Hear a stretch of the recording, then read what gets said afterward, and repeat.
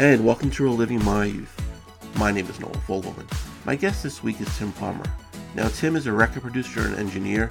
He's worked with some amazing artists throughout his career in all different types of music genres, mixing Pearl Jam's debut album 10, as well as some tracks on U2's 2000 album, All That You Can't Leave Behind.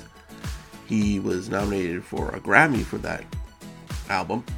By age 21, he had his first #1 single, mixing Cutting Crew's I Just Died in Your Arms Tonight. He's produced Tears for Fears, their albums Elemental and Raúl and the Kings of Spain.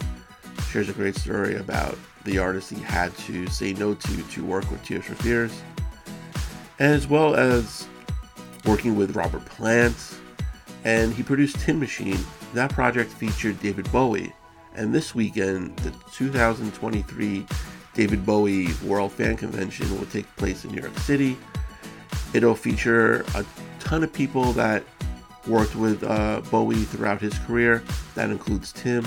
Tim will be there speaking about his time working with David on Tin Machine. We go into some of the other artists that Tim has worked with as well. Very engaging guy. I learned a lot, and I hope you do as well. And here's my interview with Tim.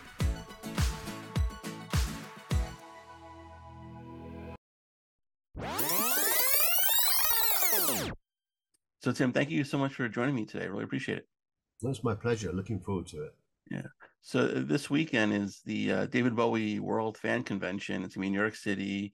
I mean, he's one of the artists that you can actually do this about, because I always feel like he's influenced so many people to get into the music business. It's kind of like the Beatles. The Beatles started it, where everyone, saw them in Ed Sullivan and basically wanted to be musicians. And I feel like Bowie was pretty much like the next guy, in the next generation of artists who he inspired. How did he inspire you?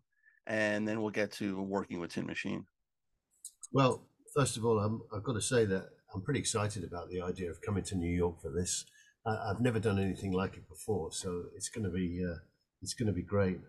I actually want to go because I want to meet some of the people that played on some of my favorite records. Right. So it's as much fun for me as anyone else that's bought a ticket, really. I mean, David Bowie obviously was a big influence to me growing up as a music fan. In my teenage years, I got into punk rock, and that was where I really started taking an active interest in bands and music. But of course, at some point, everyone discovers David Bowie, and even as a young guy hearing, Space Oddity and Life on Mars, I did actually buy those with my pocket money as singles, and I was always aware of David Bowie. But I mean, how can you not be affected by David Bowie's music? I actually like the more extreme version of him, in the sense of Lodger and Scary Monsters. Right. Period. That we'll probably talk about this later. The 80s period, David Bowie was probably my least favorite. Okay. But yeah, I mean, what an amazing artist, and what an honor it was for me to actually be part of something that he was creating. Right. And he's, reinventing himself a lot, just putting out new stuff. Just, I'm sure, because he wants to. Just, he had an idea and just did it similar to Robert Plant, which we'll get into in a little while. But the whole concept of Tin Machine, which that album was really good, and I still listen to it. How did he contact you to start working on it? And did you even know what Tin Machine was at first? No, and Tin Machine wasn't anything.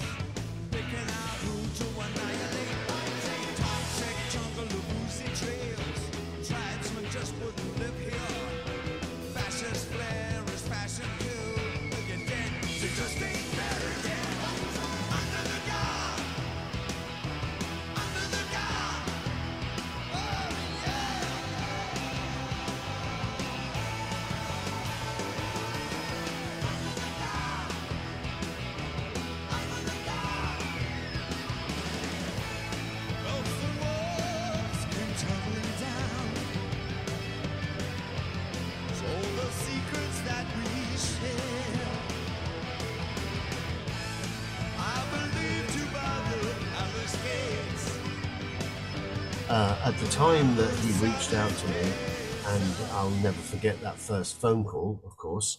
At that point, he was working on his next solo record. Um, he was clearly looking to change it up. Even I could gather that even by that very first phone call.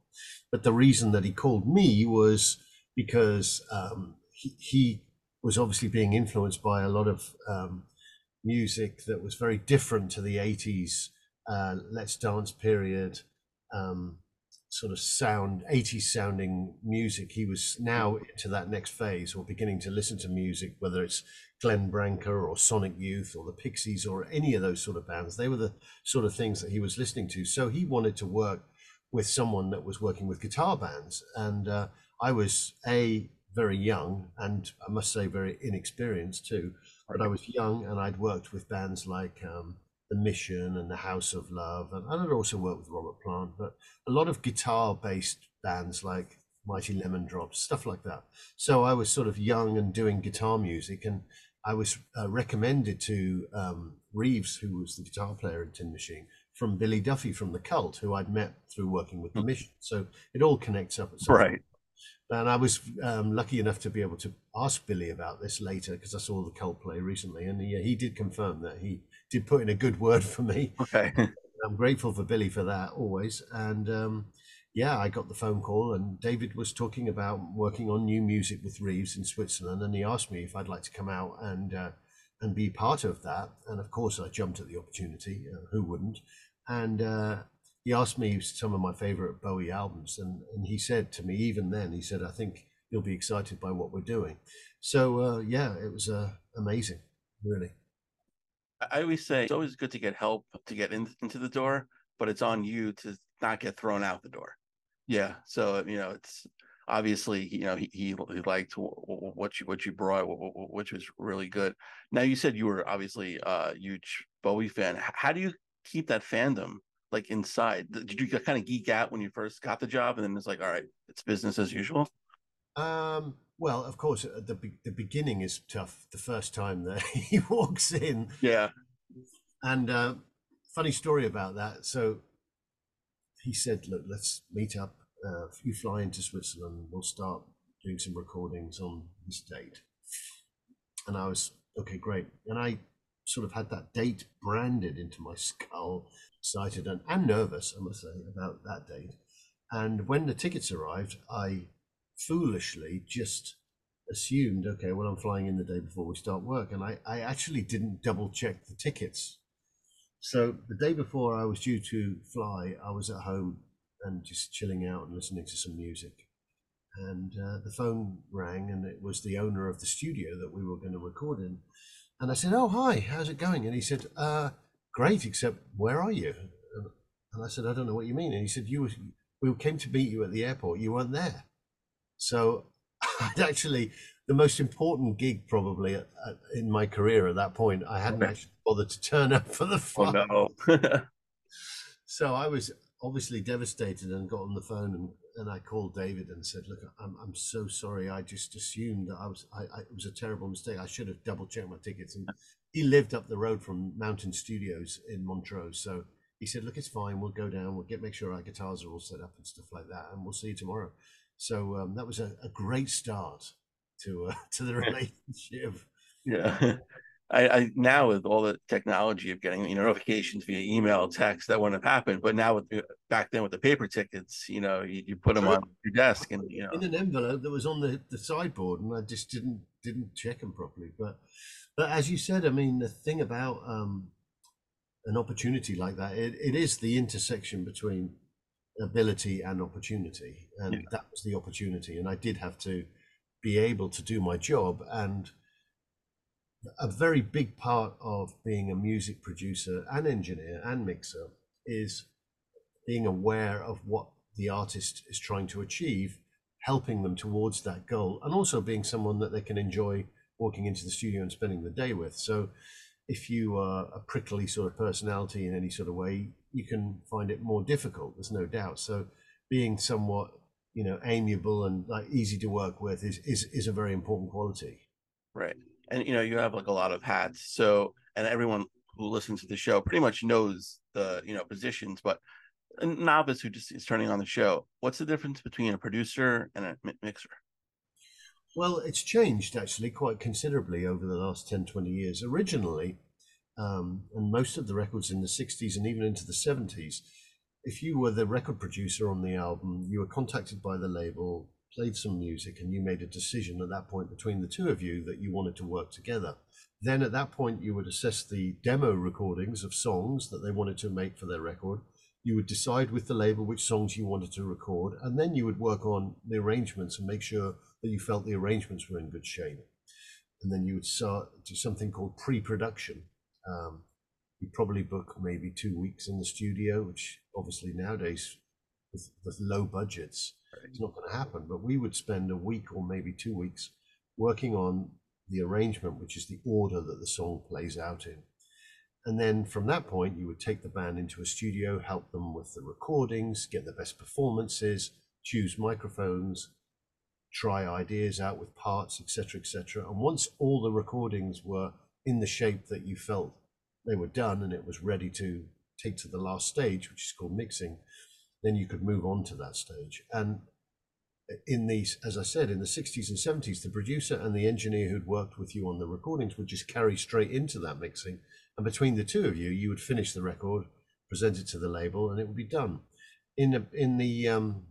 Towards the end of the 80s, well, I say towards the end of the 70s, I'd say, the beginning of the 80s, labels started to think, well, maybe this producer and engineer are a little too close to the record and there's some magic in there that they're missing. So what about if we bring in a third party who specializes in the mixing part, and he can work on the recordings and maybe bring out some stuff that could be overlooked, or maybe they have a sound that they could add to the record. So the mixer as a separate item became born. One of the first people to do that was a guy called Tom Lord Alge. He was the first one I was aware of. Bob Clearmountain was also one of the first people to do that. They were brought in specifically to come in at the end. Sometimes they were brought in at the end because it wasn't very good the way the producer had brought it, and they wanted somebody to elevate it. Sometimes it was about a fresh perspective, but a mixer as a separate role was definitely born then. And fairly soon into that, I was able to take on that role as well. But that was the basic difference, is that the producer would create the recordings and work with the artist, and a mixer is someone that came in at the end and looked at all that had been recorded, and most of the time worked on their own, and then presented you a balance of the song the way they felt it was the strongest. And there's a lot of good in that, and there's some negative, but it's the way it is to this day. And in fact, as music recording has progressed, it's gone into even more small subsets. Nowadays, you have people who are just called vocal producers. Okay. Artists such as, people like Adele or whatever, they'll work in a studio with someone that they enjoy just working on their vocals with, and they can be just the vocal producer. So you have a separate producer, separate vocal producer, and people in the hip hop world, they have separate people making beats, making the music tracks, the rhythms. So it's got very fragmented, but originally producer and engineer, then producer, engineer, and mixer, and now loads more subsets have appeared. Right. And now imagine with the technology, it's changed when you first started in the business, not even working, I'm sure, with artists directly, right? Everything can be done remotely or even just, via email sending tracks. So do you prefer like working directly with the artist, like in the room with you, or do you like being kind of separate and just dealing with them when you need to?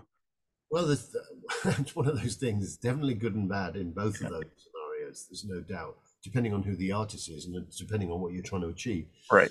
But being able, as I said earlier, to connect with an artist and understand their vision and read the situation, knowing how do I make David Bowie comfortable to sing a great performance, or Ozzy Osbourne comfortable.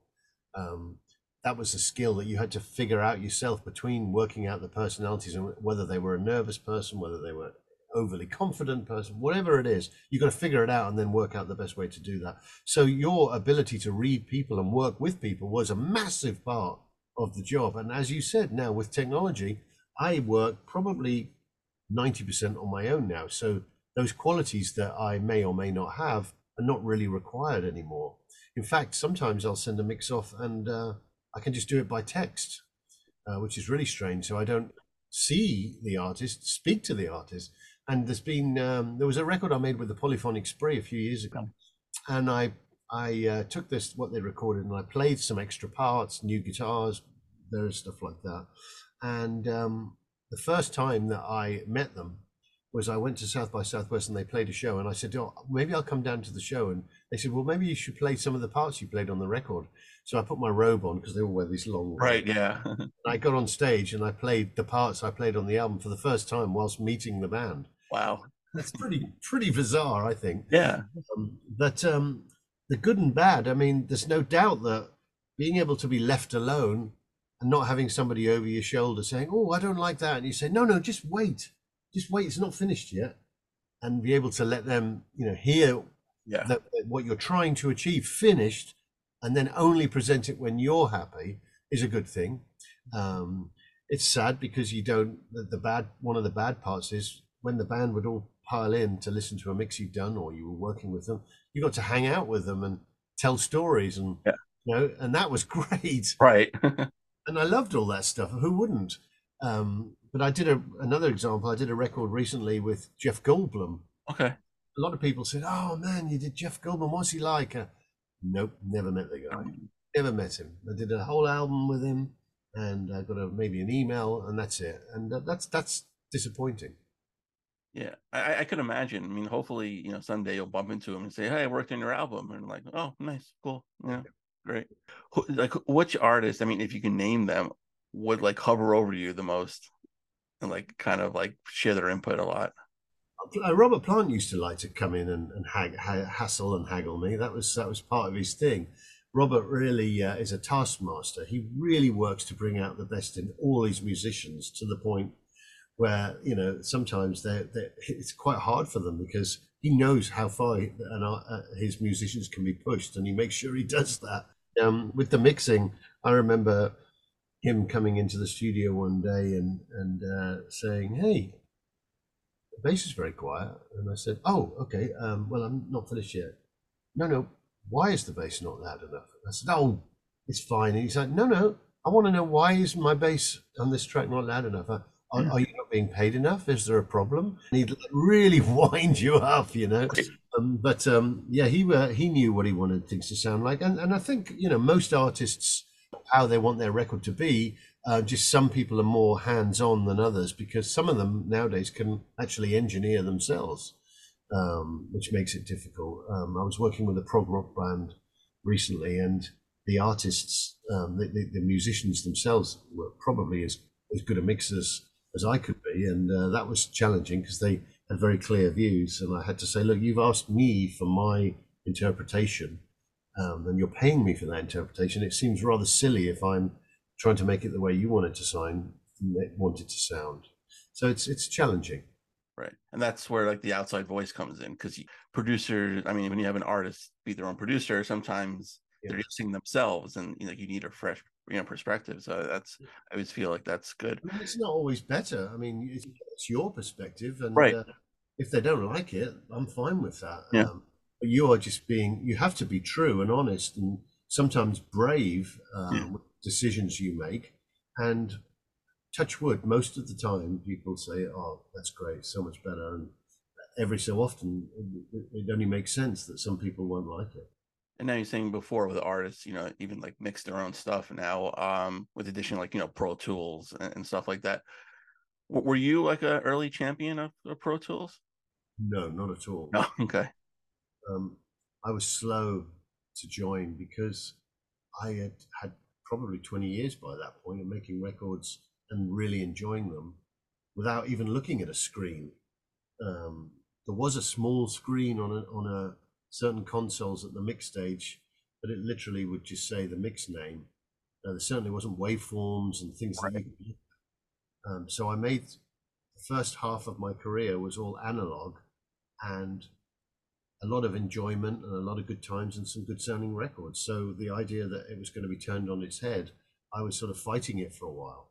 And it was only when I realized that it was becoming so popular, and if I didn't figure this Pro Tools thing out, I'd probably be shortening my career quite considerably, that I thought, okay, I better try and embrace this before it's too late. So got some money together to buy a rig, set it up in my dining room, and got somebody to show me. And slowly but surely, I got into that. And now I absolutely love it. And it's Right. the most powerful, incredibly creative thing that you could even imagine to have at your fingertips. And there's so much more control than we ever had.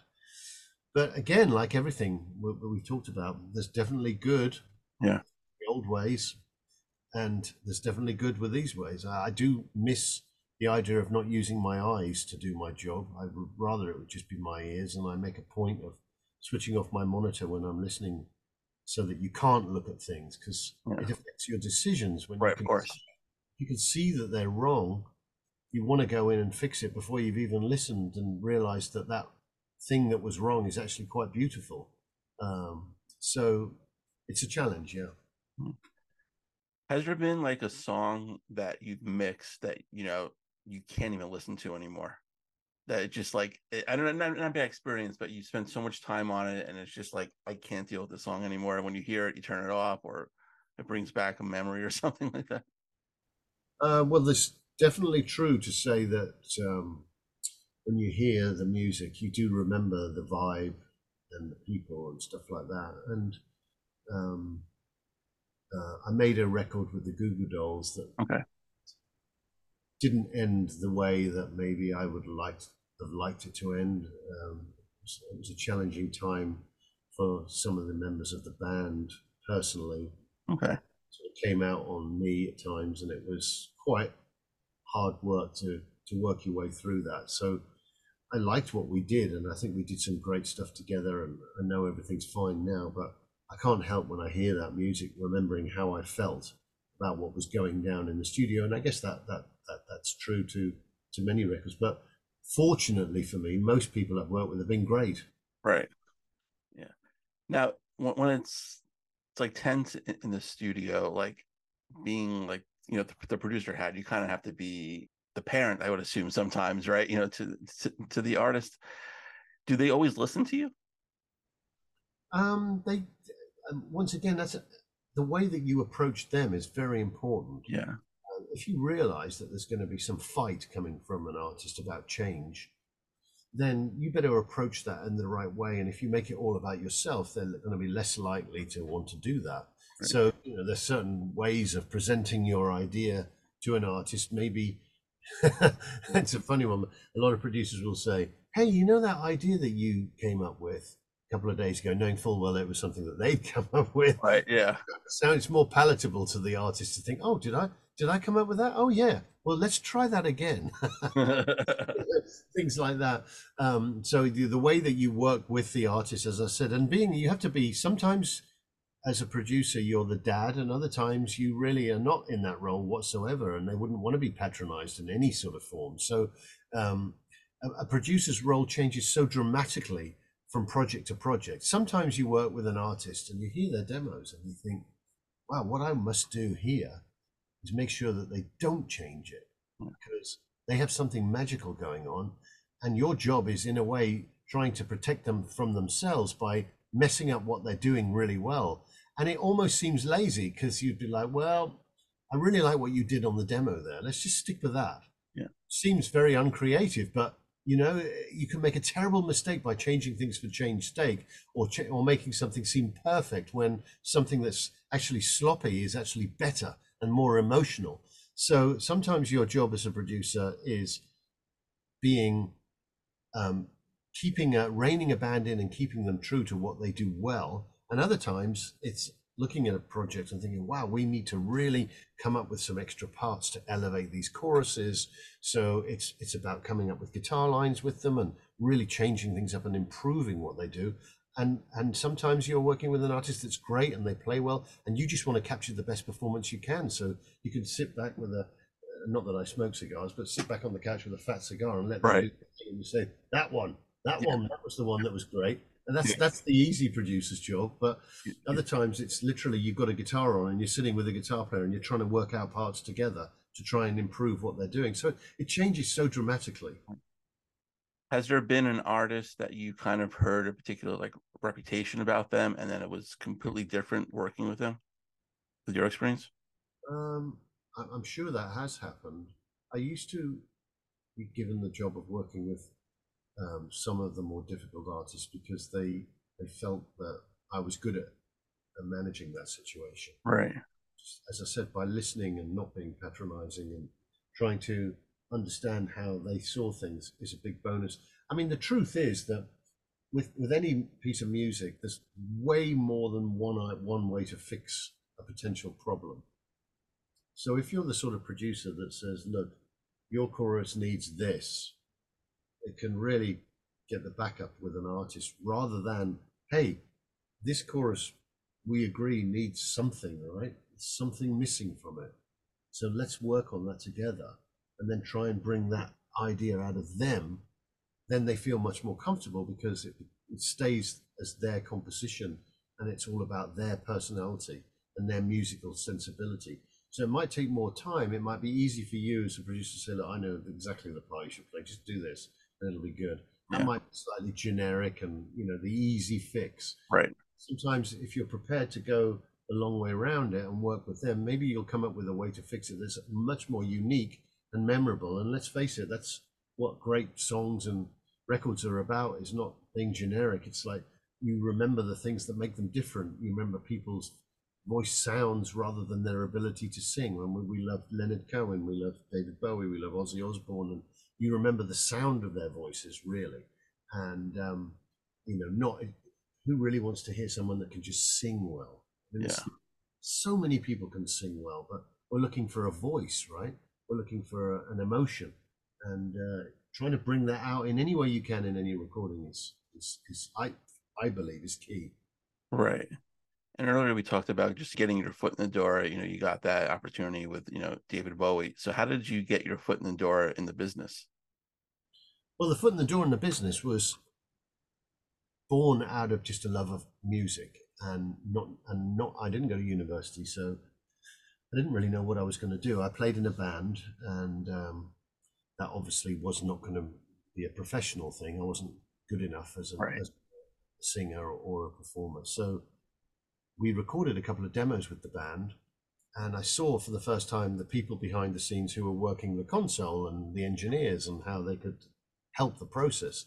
So I thought, oh, that's interesting. And it was my dad who said, well, why don't you write to recording studios and see if you can get a job in one of those? And the only way you could get in back though in those days, which was in the early 80s, Hmm. was to start from the very bottom making cups of tea. In America, we call them runners. In England, they're called tea boys. There wasn't many schools, I think maybe one or two at the very most, that offered audio production, audio engineering for degree courses anyway. So people really didn't go to school. It was so much more of an apprenticeship, which worked really well for me. I mean, I actually enjoyed every stage. I liked being the tea boy. That was a great thing to do, to be going into work every day and watching a band make an album. I mean, for me at that time, I couldn't think of anything I'd want to do more. And I wouldn't want to go home. They'd say, you can leave at 5. And I don't want to leave. I'll just hang out. I want to carry on seeing what happens with these guitars later. Right. And I spent a lot of nights sleeping on the couch at the back of the remix room at the studio I worked in. And I just thought, oh my God, this is just so good. I would switch the lights out in the studio, get a blanket, lie on the couch, and I could see all the lights of the Neve console in front of me like a spaceship. And I remember I put on Station to Station, the David Bowie album, and I'd listen to that for a while and just lie on there. And I just thought, I've got the dream job here. Hmm. It was really magical. That's the only way I can describe it. And then from being a T-boy, your opportunity was then to move up to being an assistant engineer, and the assistant engineer ran the tape machines. So you were in charge of when the producer said, okay, we're working on this guitar, we need you to drop into record at the beginning of the second verse and then make sure you come out for the second half, because there was a lot of elements of danger in recording then, and there was nerves and fear, which of course with Pro Tools everything is undoable, so all that's gone now. So you'd rewind the tape, make sure everyone was ready. Everyone ready? Put the tape into play. The guy's ready with his guitar, and you punch the recording machine into record, and then you punch it out at the required spot, and then the producer would check to make sure you'd done a good job. And as an assistant, you'd also set up microphones. You'd just basically be working with the engineer to help his job be simpler and more efficient the whole day. So assisting was great. And at that point, though, this is how I got into the latter part of my career, was I started a record in the 80s with a band called Kajagoogoo. Right. Yeah. We had a huge hit with Too Shy. Yeah.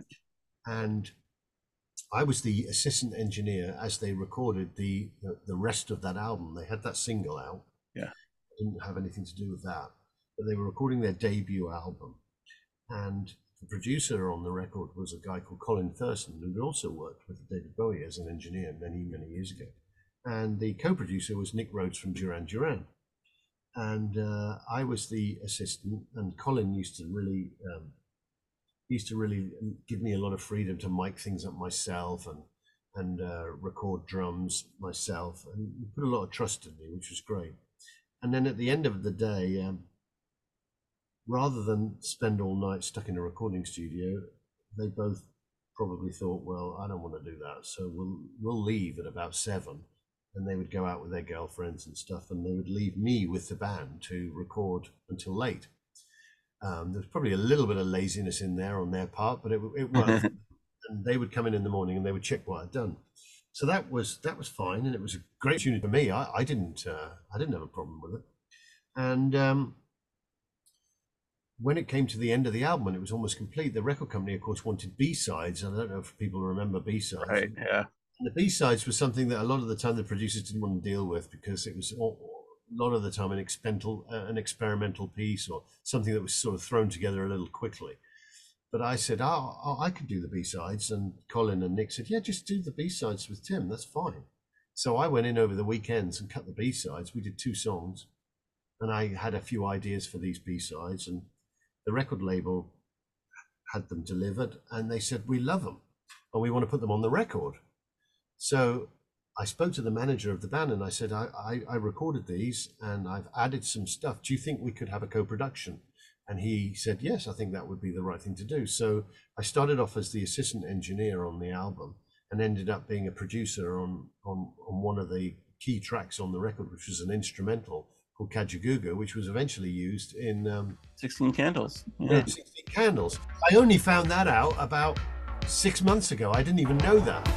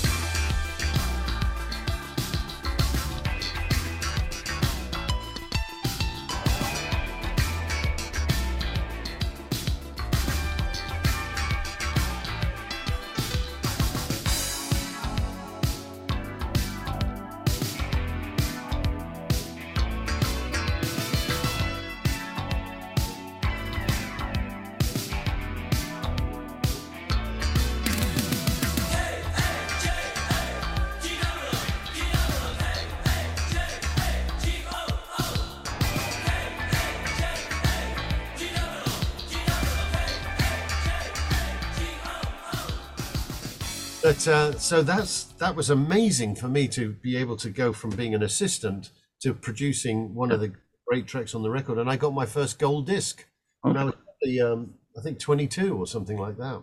Wow. From that point onwards, people started to trust me a little more, and I Yeah. started to engineer things. And I was the engineer when a new band from Virgin came in to do some mixing. I didn't know anything about them, but I was the guy just put on the session. And I mixed a song called "I Just Died in Your Arms Tonight," and that became a number one song in across Europe and into America.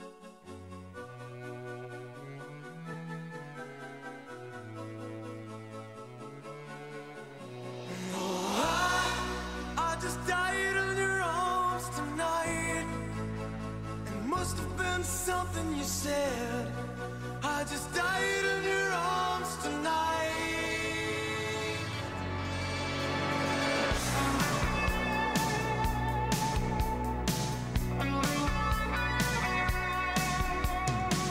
I keep looking for something I can't get. Broken hearts lie all around me, and I don't see an easy way to get out of this. Her diary sits by the bedside table. The curtains are closed, the cat's in a cradle. Who would have thought that a boy like me could come to this? Oh, I just died in your arms tonight. It must have been something you said. I just died in your arms tonight. Oh, I just died in your arms tonight. It must have been some kind of kiss. I should have walked away. I should have walked away.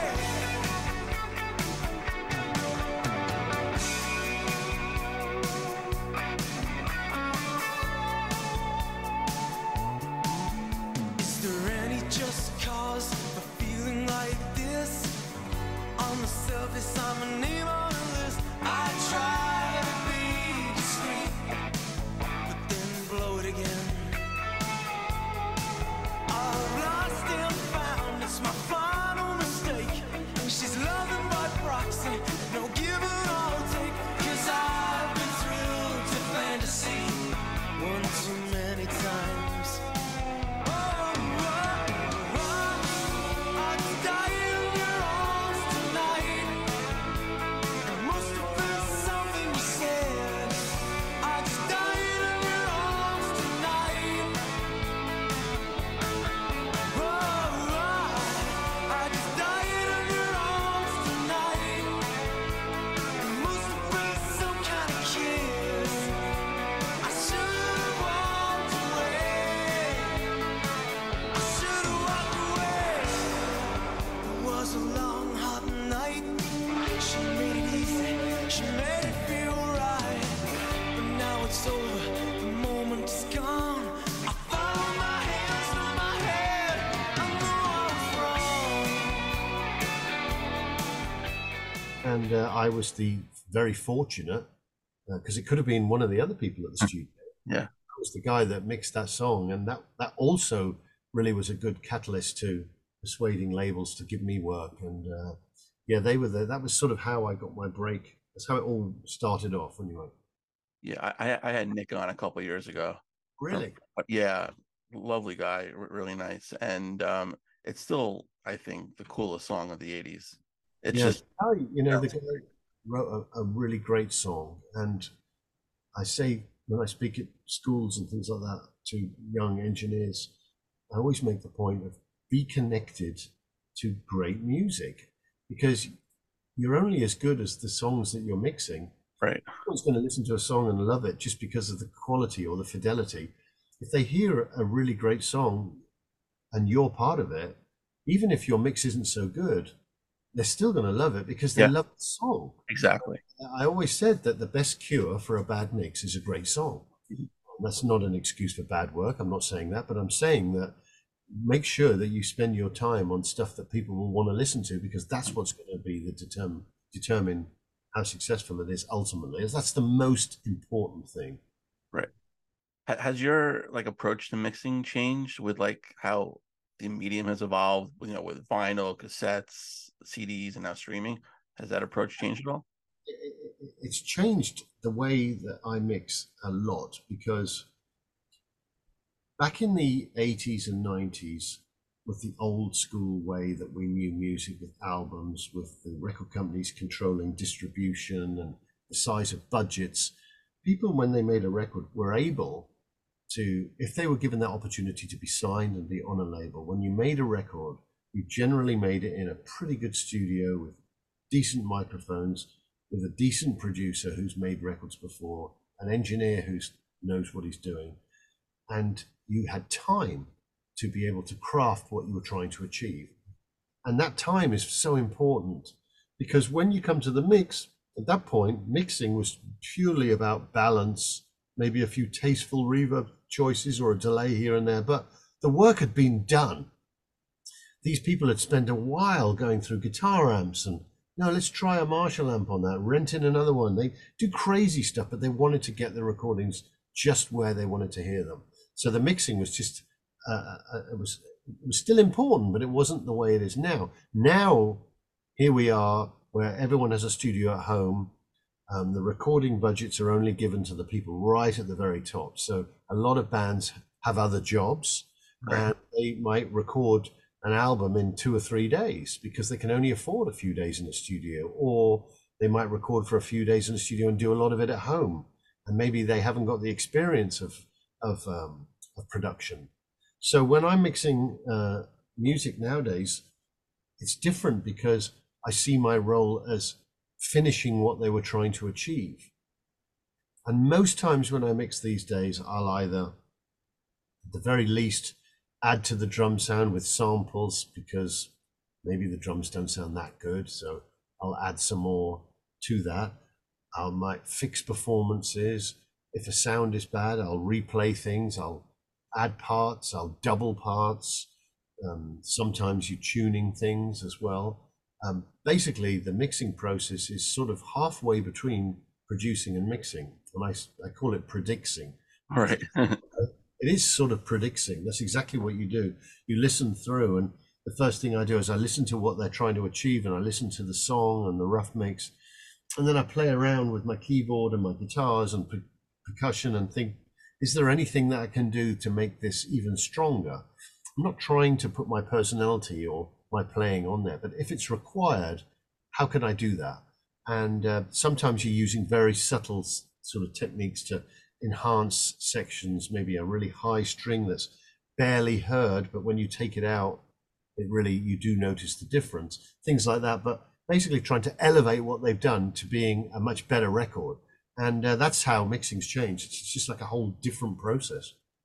On your website, you have a speaking of streaming, Spotify playlist of all, like, artists you worked with. It's featuring some songs, and it's amazing. I discovered a bunch of artists because of that playlist, and it's, you have obviously the usual Pearl Jam, David Bowie, U2, again, some of those later.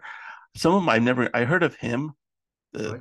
the Finnish band. Never really listened to him, so it got me into listening to them, as well as like Liz Wright, Candice Springs, like R&B gospel singers that I wouldn't not necessarily know. So how do you get involved with artists that like aren't in your comfort zone? How do they like contact you? Are they, obviously they know your work, but like you can't say no, right? How like different is it working in particular genres of music? Well, first of all, I've always believed that to be excited about this as a career, if I had got stuck just making grunge records or metal records, you'd soon get tired out by it, to be Right. honest. It'd be a little bit uninspiring. So I'd always tried to work with different genres of music right from the beginning. And in fact, I was talking to someone about it the other day. It was actually Rick Beato. There's a guy who has a music podcast, and he did a one 2 days ago about a song I produced for Tears for Fears. Okay. He broke the song apart, and it was fascinating to me because he explains it musically what's going on. And I Right. play guitar, but I'm not in his league with no, it's a flat ninth over a Delore, Yeah. a certain scale. And when I was thinking about getting the gig to work with Tears for Fears, it was because they actually liked the records I made with Tin Machine, which was so far the other way, because Right. Machine was essentially a live band, and it was exciting and just it was a performance-based thing. Whereas Tears for Fears was a really thought out, careful, painstakingly put together album, and for me that was a wonderful thing to be able to do both of those type of records. And I also worked with some really heavy stuff, like Sepultura and things like that. And I've always enjoyed the fact that I can skip between the genres, because the truth is that whatever the piece of music you're doing, you're just trying to bring it to the best level that you possibly can. And you can learn tricks from different types of music that you can somehow subtly bring towards like a jazz record or something like that. You could think, oh, I remember how we distorted something, and maybe if I try a little bit of distortion on this, it would be cool. And with the Liz Wright and Candice Springs and stuff like that, that came because my late manager, who sadly left us last year, Sandy Robertson, he represents a very, very successful producer called Larry Klein, who has won Producer of the Year at the Grammys, I think twice. And Larry was starting to work with a new mixer, and I said I would love to work with Larry. And I think I've made like, I don't know, 25, 30 records with Larry. And Larry's an incredible bass player. He was married to Joni Mitchell. He's worked on so many great recordings, and I've been able to mix these jazz records for Larry. And that is a much more going back to what we were talking about. Larry spends the time getting it right, and he works with great musicians. So that's a situation where I'm not adding stuff at the mix. I'm being very conscious of the performance, and I'm using the faders a lot more because it's a more of a subtle movement rather than writing things in so much in the Pro Tools. But I've been really lucky to be able to do those records, and I'm very proud of those records that I made with Larry. And yeah, it's been wonderful being able to sort of flit around. I mean, even now when I look at my projects I'm working on a blues, an amazing blues guitar player called Jackie Venson from Austin. I'm working with a band from Finland who it's actually Ville Valo is the singer of the band. Right. Just worked on his solo album, and I've been working a lot with him. I've been working with a South American hard rock band called Rata Blanca. I've been working with a band from LA that are quite alternative called Sons of Silver, and they're all completely different. I just finished a piano artist from Ukraine who is sort of jazzy, and she's a young girl and she's super talented. And it's all mixed up, and that's what makes it fun to come into this studio, because this is my little studio in Austin. This is where I come in every day, and having different music makes the whole thing very enjoyable.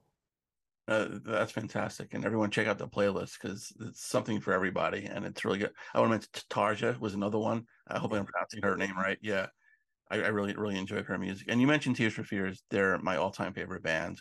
And yeah, so I know like their last album, Tipping Point, came out last year. I know you mixed the title track, but you also produced two of their albums, which people, I mean, kind of are split between those two albums. I absolutely love both of them, Elemental and Raoul. So we'll start with Elemental. That was the first album without Kurt Smith, and I guess people call it the unofficial Roland solo album. But and I know they take forever to make an album, but obviously the experience was good because you're still like working with them. But how much pressure was on Roland, because that was the first album without Kurt, and just working at that pace so slowly?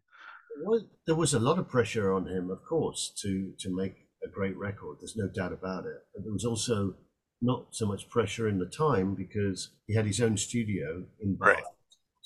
and he was determined to make it a great record, and we spent the time doing that. It's interesting because I mentioned the podcast that came out the other day, and looking at the comments, I was blown away by how many people actually said that Elemental is one of their favorite Tears for Fears albums, and it was sort of lost, I think, with grunge coming through and Yeah. and I think that Tears for Fears, for that moment at least, were seen as very much of an 80s band, because we felt pretty good about Elemental when it was done, and I still do. But it didn't, even though it was a successful record, because it certainly was, but it not to the level of Everyone Wants to Rule the World, Of course, yeah. Seeds of Love and everything, yeah. which I love as well. I'm a big, massive fan. Yeah.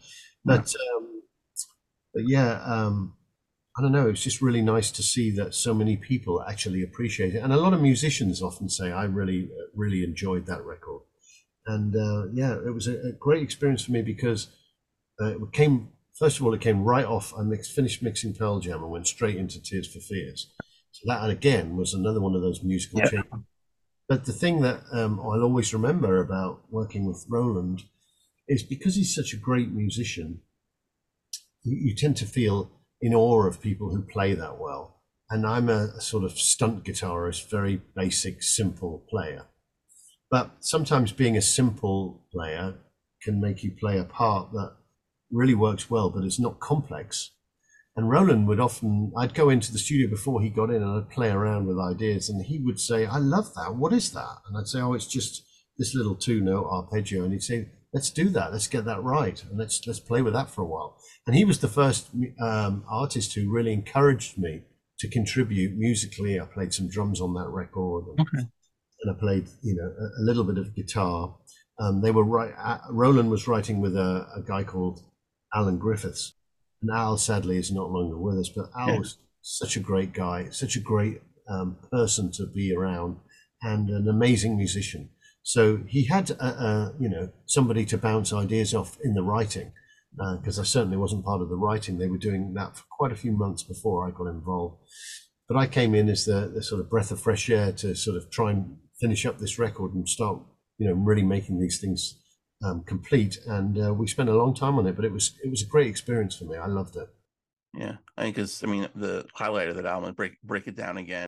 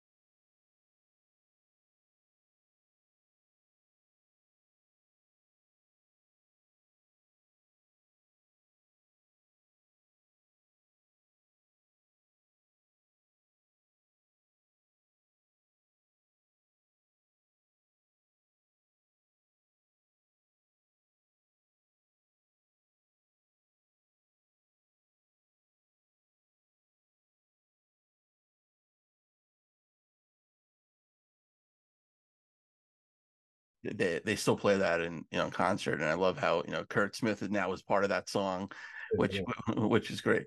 The thing about Kurt is that I love that combination of the two people, and I think that it's the yin and yang, isn't it? Like Yeah. so many great groups. somebody's ability to do that and somebody's ability to do that is the sum of all the parts. And I think Kurt adds so much to Tears for Fears.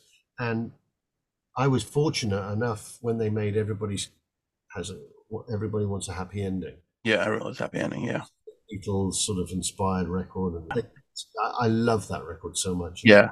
Kurt was back in then, and I came in to mix that record. So Okay. it was the first time I worked with Kurt and Roland, and I've worked with Kurt actually on a couple of solo records as well.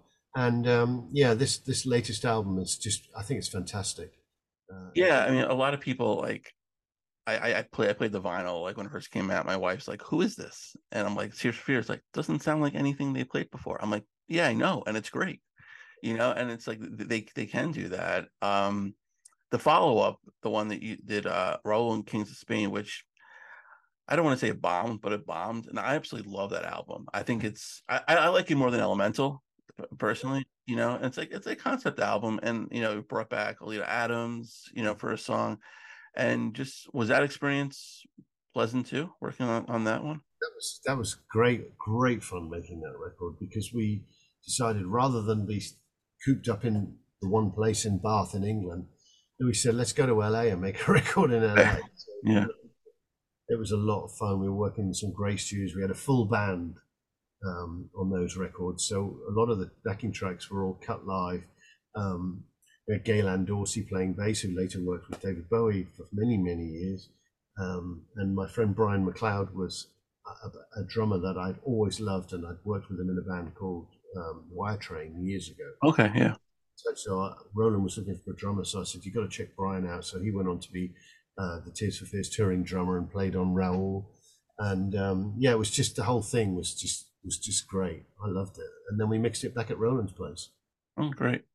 Yeah, one of the times I saw them was there for the Elemental tour, and they played Woman in Chains, and then the Alita Adams part was done by Gail and Dorsey, and Roland, like the crowd just wasn't feeling it at first, and then you saw Roland in the back like trying to like, come on, get it, get the crowd going, and then she absolutely nailed it, afterwards. But yeah, it's both those albums are fantastic. The album, the band that you worked on prior, I guess we'll talk now, Pearl Jam, 10, which is probably one of the biggest albums of that decade, and it's one of the best debut albums of all time. How did you get that? I know you worked with Mother Love Bone before that. Was that direct? Yeah. That's correct. I used to come out to LA, and this is the old music school times, and my manager used to take me to meet A&R people that he knew. And Michael Goldston was an A&R man that Sandy said, "Oh, you should meet Michael. You've got to talk to Michael." And I met Michael quite a few times. And then one day Michael said, "Oh, I have this band that I think you'd be good to mix, called Mother Love Bone." So I flew out to LA and I mixed that album. One of the first albums that I mixed without a band around, which was quite strange actually. Right. LA, and they were in Seattle. And I mixed that record, and Michael would come down.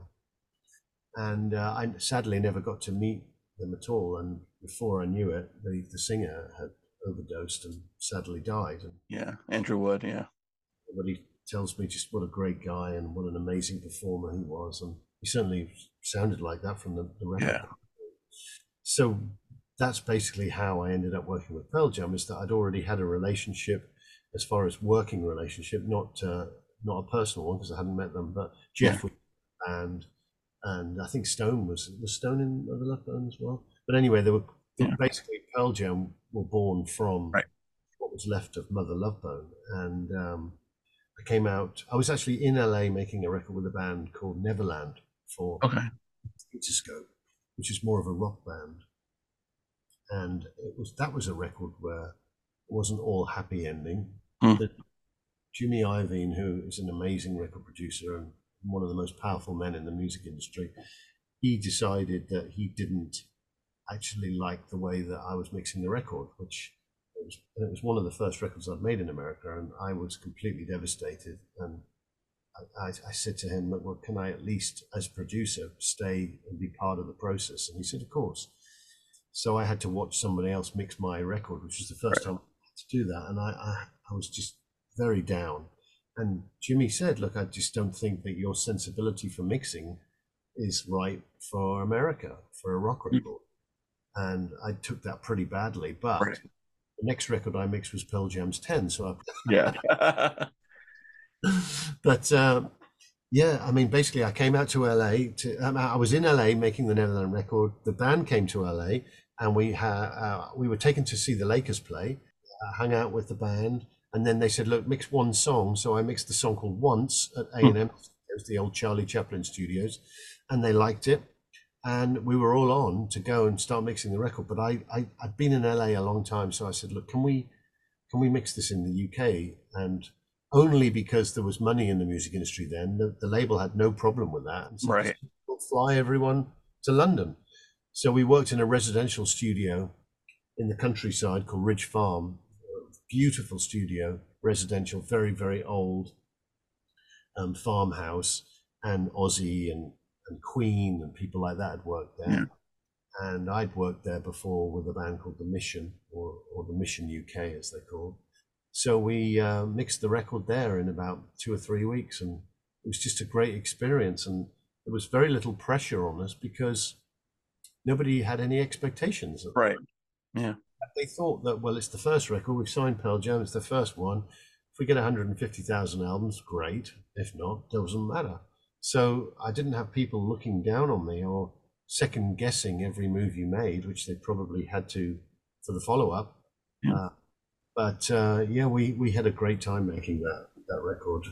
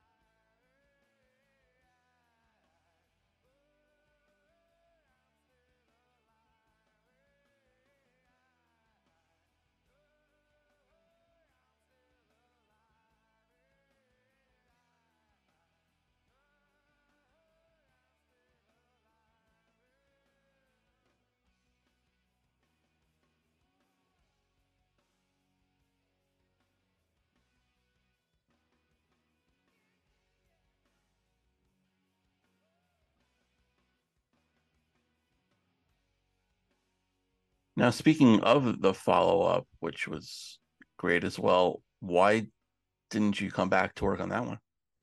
Well, it's quite funny actually. Not funny for me now. Right. But after we finished the first album, I found a postcard the other day from the band on tour, and they said, "Hey, we love the album. Thanks a lot, and can't wait for you to start on the second." And I was sort of in the running. That doesn't mean to say I'd have got the gig, but I was certainly in the running. Okay. They asked me to, as a sort of, I think it was a sort of test run, really. Why don't you come out to Seattle, because we're cutting some songs for the movie Singles. Right. Yeah. So I thought, okay, great, no problem. And I agreed to that. And then literally a few weeks later was when I was offered to work on the follow up to the Tears for Fears album. Oh, okay. And the A&R guy, David Bates, said, we need you to start immediately. And at the time, it was a choice between, look, probably one of the biggest bands in the world, who I was like, oh my God, I can't believe I've been asked to work with Tears for Fears, or a band that I loved working with that I thought were great, who were an unknown small band from Seattle. Yeah. Right. So I basically said, okay, I'll do Tears for Fears, and my manager had to do the dirty work and call up the band and say he's not going to be able to come, and they didn't really take it very well. They thought, oh well, fuck you, you want to work with Tears for Fears over us. Oh, wow. So maybe I wouldn't have got the gig anyway if I'd gone out there. Maybe I'd have got it right and I would have worked. And hindsight's 2020, right? But no, I have nothing but good things to say about working with the band. Some people, or not some people, the band themselves later expressed the fact that they wished the record hadn't been so sort of produced with the reverbs and the textures that we put into that. But those were decisions that we made together. Yeah. They came in and approved every song, and the fact was that the grunge sound hadn't actually evolved at that moment. I wasn't thinking about the Seattle sound when I mixed 10 because it hadn't existed to me. Right. It wasn't successful, so I didn't immediately take off all the reverb and make it sound like it was dry and in your face, because I was coming off records that I'd mixed in the 80s, and they were about making things sound big and deep, and I wanted to make a great sounding record. And I think we achieved that, and people did love it for the way that it was. And I think it was a nice stepping stone for radio too, in a weird sort of way. It certainly wasn't planned that way, but to go into this new sound of complete dryness when people were listening to big sounding records, Pearl Jam were a lovely step over, because first of all, they still sounded like a rock band because they had guitar solos. Right. So there was an element that they could recognize. And then the record sounded pretty good on the radio too. So it was a nice stepping stone over to this new way. And it's turned out to be a pretty successful record. Yeah, not bad. And I guess just, the term alternative too, which obviously giving it another option as well. So were you given like other opportunities to work with other like quote unquote grunge bands at that point? I didn't do too much grunge after that. What else did I do? I did a band called Sweetwater in Seattle. Okay. And I loved that band. I thought they were going to be huge, but they weren't. I did one mix for Soundgarden. Okay. I found the other day that I absolutely loved, but they didn't use it. It never was used. I don't even the band. I was asked to mix it by the A&R guy. I don't even know if the band ever heard it, but I just thought were insanely good. And Yeah. I love the way that Michael Beinhorn produced those records. I mean, to me, they're records that I just go to, and I just like, Yeah. they're just like a benchmark for that, for recordings of rock bands. I mean, he's just so talented. Yeah. And that's when we go into some other bands you worked with that maybe people don't know. I had a lead singer of this band on the show, Sponge. Vinny. I love those guys. Yeah, tremendous. One of my first guests on the show, and you mixed Rotting Panada, right? Was that the one you did? And the follow-up, yeah. Yeah, which had the hits Plow and Molly. So I'm sure that was a pretty good experience too. Vinny and those guys, Joey, they're the best. And I went to Detroit and hung out with them for a couple of days. And I used to do, what was always fun in those times was bands would get on to Saturday Night Live or a show like that, and it could really catapult their career, because there wasn't that many places to hear music, and the labels were able to get their artists on there. So when a band would finish an album, I'd say, look, if you ever go on the TV and you need somebody to sit in the booth with the TV sound guy, I'll go. I'd love to. Basically, I was doing that because secretly I wanted to be going to these places, Right. Hanging out with the band, having a good time, and why not? So I always offered to do that, and I was flown. We did Saturday Night Live, we did a couple of other things, and we always had such a brilliant time. And what a great band! What a great frontman Vinny is. Oh, he's tremendous. They're still playing as well. They're still going. Yeah, saw them few years ago in New York, and yeah, it was a great show. And he's such a nice guy. Pablo, the A&R man who brought me in to mix that was a guy called Pablo Matheson, who's actually just moved to Austin, so I still get to see him. But he brought me in to do that record, and he was one of these A&R guys that when you meet them, you really match up in the music that you love. I've been friends with him ever since. Yeah, you mentioned Austin, so we'll do the band Texas, which I absolutely love, and you was their first album, right, that you worked on?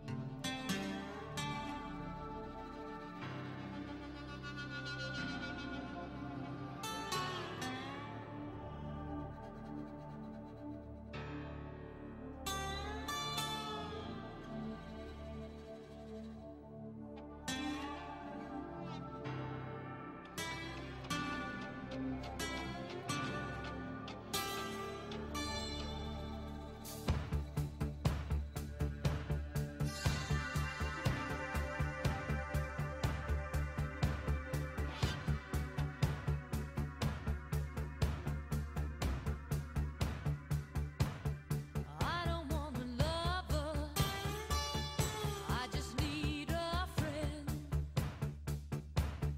I don't want a lover, I just need a friend.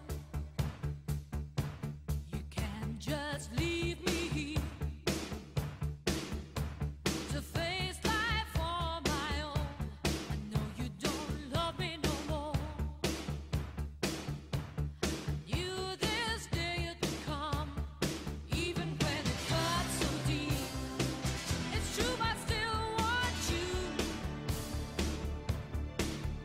but the harder I try, the more I seem to lose. I don't want a lover, I just need a friend. I've had time to recover. Now that I know it was love, it's a different story.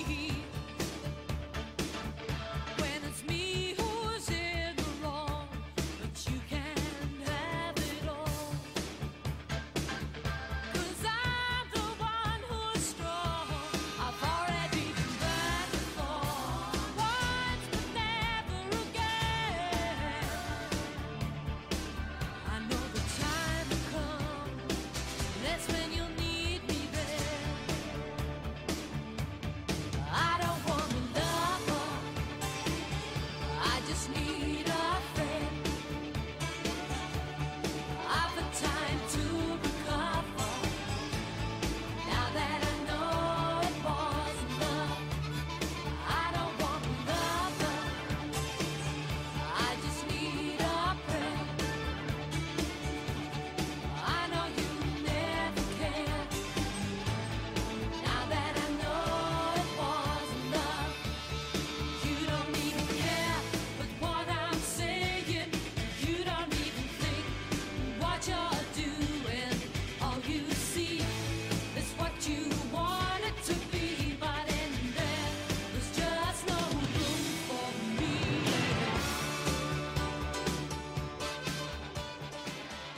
I did the first two actually.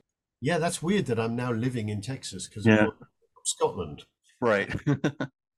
Texas were a band formed in Glasgow, and at the time, Charlene was, I think, an 18-year-old hairdresser, and Right. discovered by the bass player Johnny McElhone, who had been in other bands like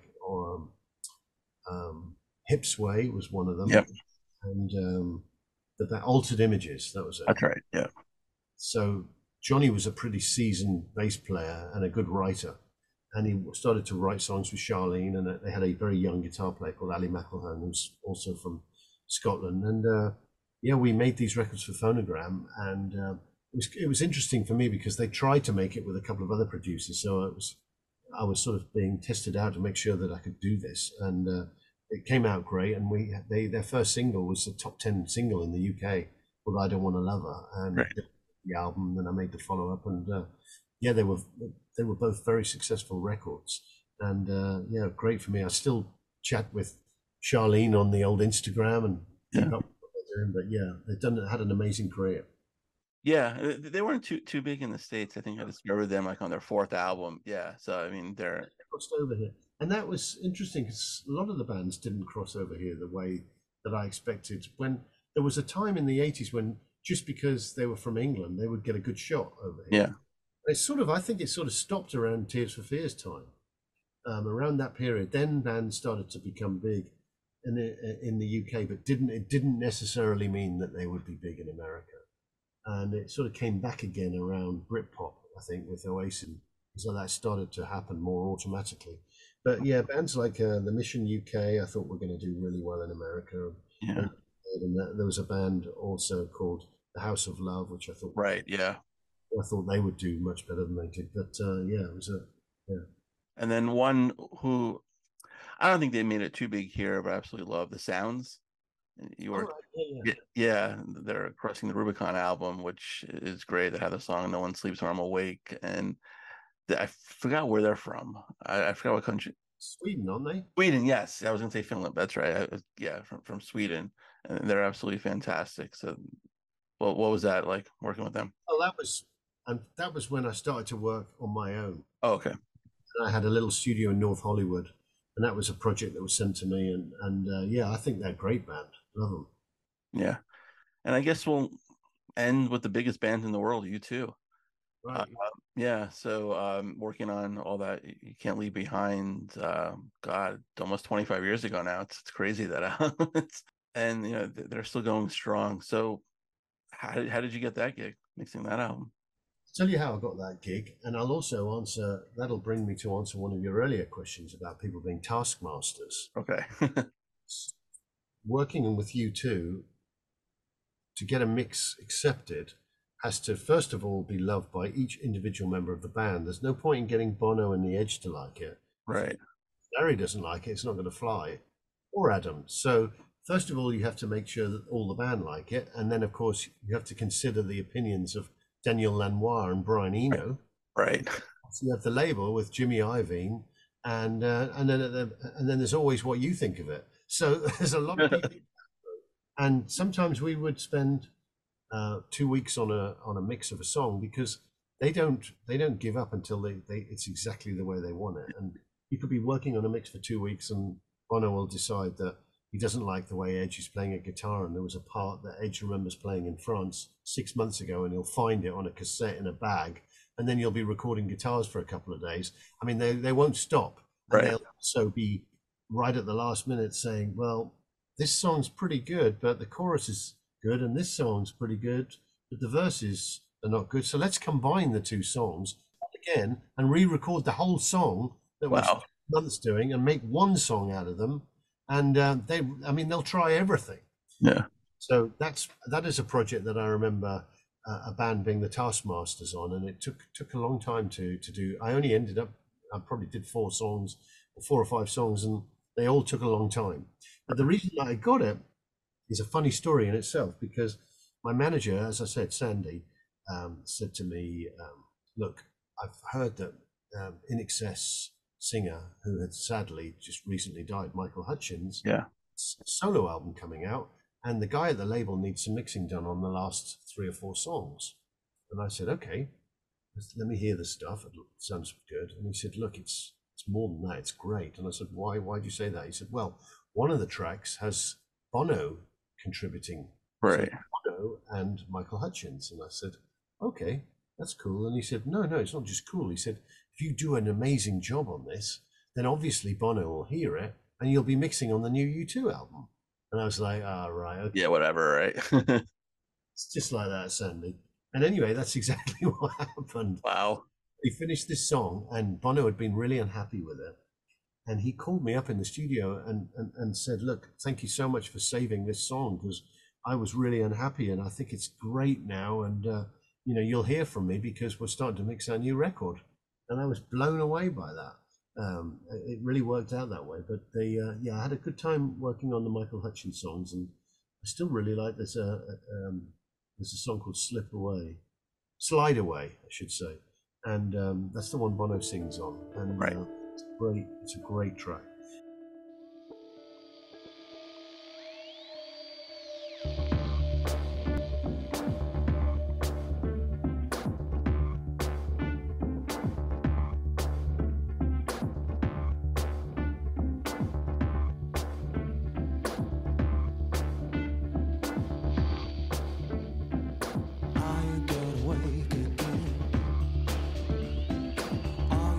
take it down. Oh, babe, I wanna take it all, make it alright. Give me some I love.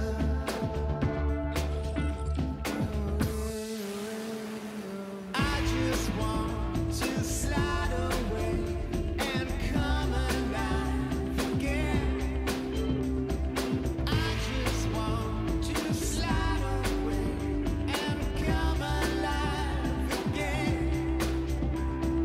I will see that love again and find a life again. I just wanna slide away and come alive again. Wanted to let it go, just couldn't let it go. Wanted to let it go,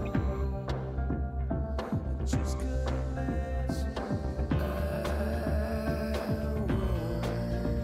would catch you,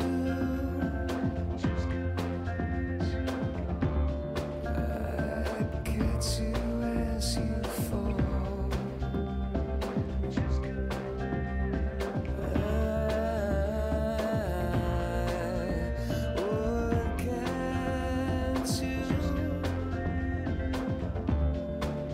If I heard your call, but you tall in space, like a dark star falls from grace. You burn across the sky, and I would find you wings to fly, and I would catch you fall.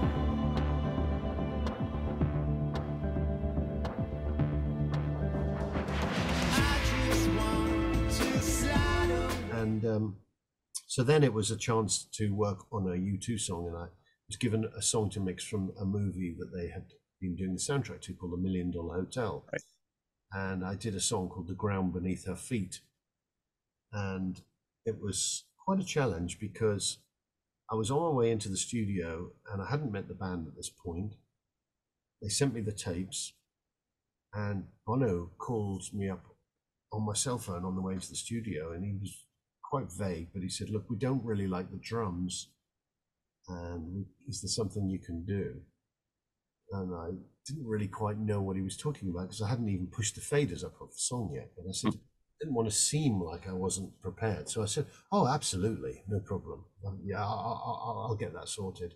So when I listened through, there was a lot of programmed drums, and I thought, okay, maybe that's what he doesn't like. And Larry comes in at the end. So I thought, okay, well, maybe I'll try a sort of groove like Walk on the Wild Side. Right. And I thought what I'll do is I'll rent a drum kit, just a snare and some cymbals. So I played like a Walk on the Wild Side, simple drum groove, and looped it and replaced the drums that were there with this loop.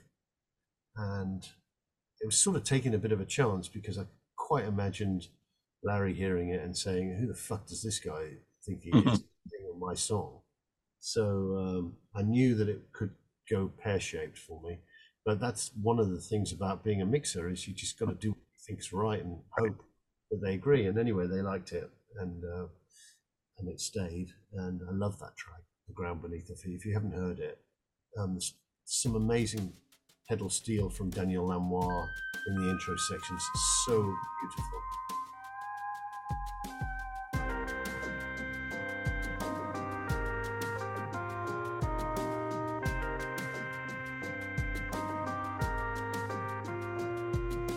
All my life I worshipped her golden voice, her beauty's beat, how she made us feel, how she made me real, and the crowd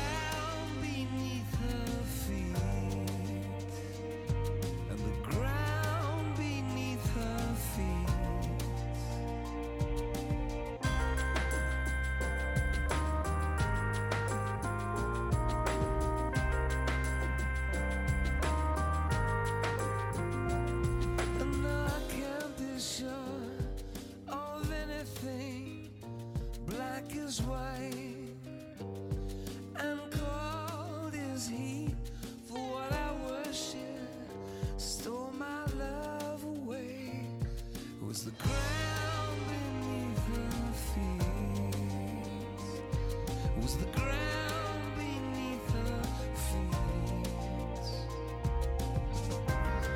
Go lightly down your darkened way. Go lightly underground. I'll be down there in another day. I won't rest until you're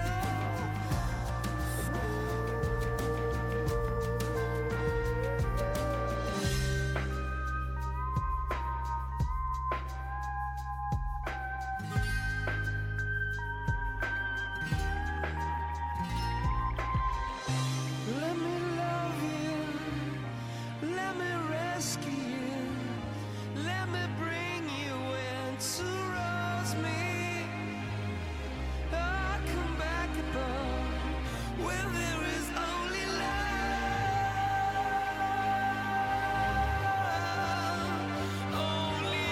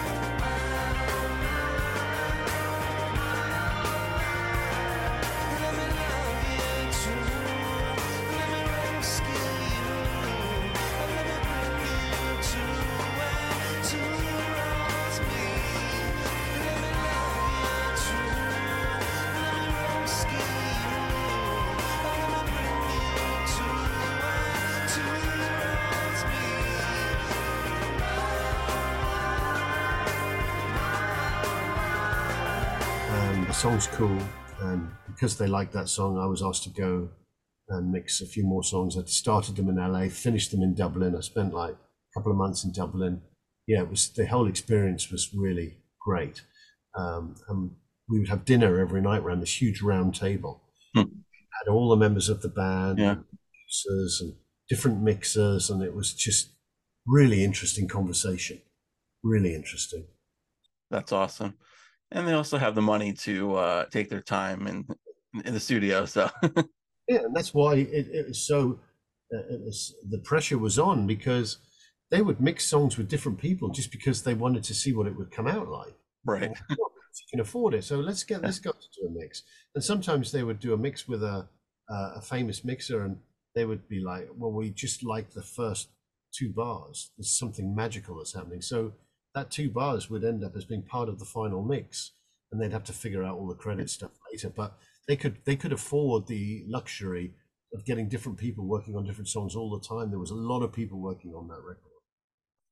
But to tie this to the beginning of the show, the World Convention of David Bowie Fan Convention, actually this weekend, New York City, I think it might be sold out already. Maybe scalp a couple tickets, check StubHub, check eBay, whatever. Are you going to be on particular panels? Like what's your role going to be there? Well, there's some, as I said at the beginning, there's some amazing people, great musicians like Carlos Alomar and Woody Woodmansey, and you've got like Tony Visconti, who produced all the David Bowie albums I love. He's speaking, so I'm looking forward to hearing him. I'm speaking about my time working on the Tin Machine records, and Kevin Armstrong, who was the guitar player in Tin Machine alongside Reeves, he's going to be talking with me. And what I've been working on actually just before I came on to talk to you is I'm very fortunate to have a lot of home movie footage of the making of the Tin Machine records. Oh, wow. Been wandering around the studio, looking at the setups, bit of different studios around the world, and the audio is not very interesting and not very good quality. But what I thought was, while we're talking, if I put it in the background on some screens, just as you're talking about the record, if you can see the studio and you can see the console, it'll make it more of a 3D experience. Right. So I've been cutting it together and putting some quotes that David Bowie said about the project on, and I'm going to show that during the talks. We're doing 2 talks on Tin Machine. And then lastly, that I also recorded the very first time Tin Machine played a show. Okay. No one's ever seen. We went to a nightclub in the middle of Nassau, and they just borrowed some guitars and equipment, and they set up and played to the crowd there. And I was doing the sound that night, and I got a friend to video it, and I managed to get a DAT of the sound recording and sync it up to my video. So wow. it's actually pretty cool because I've got 3 songs. The first time no one's ever seen that before. Oh, that's awesome. That's awesome. But yeah, have a lot of fun. And Tim, this was an honor. I've been a fan of things you worked on for like decades. So keep up the good work, and I look forward to the next project. Thank you for the kind words, and I really enjoyed talking to you.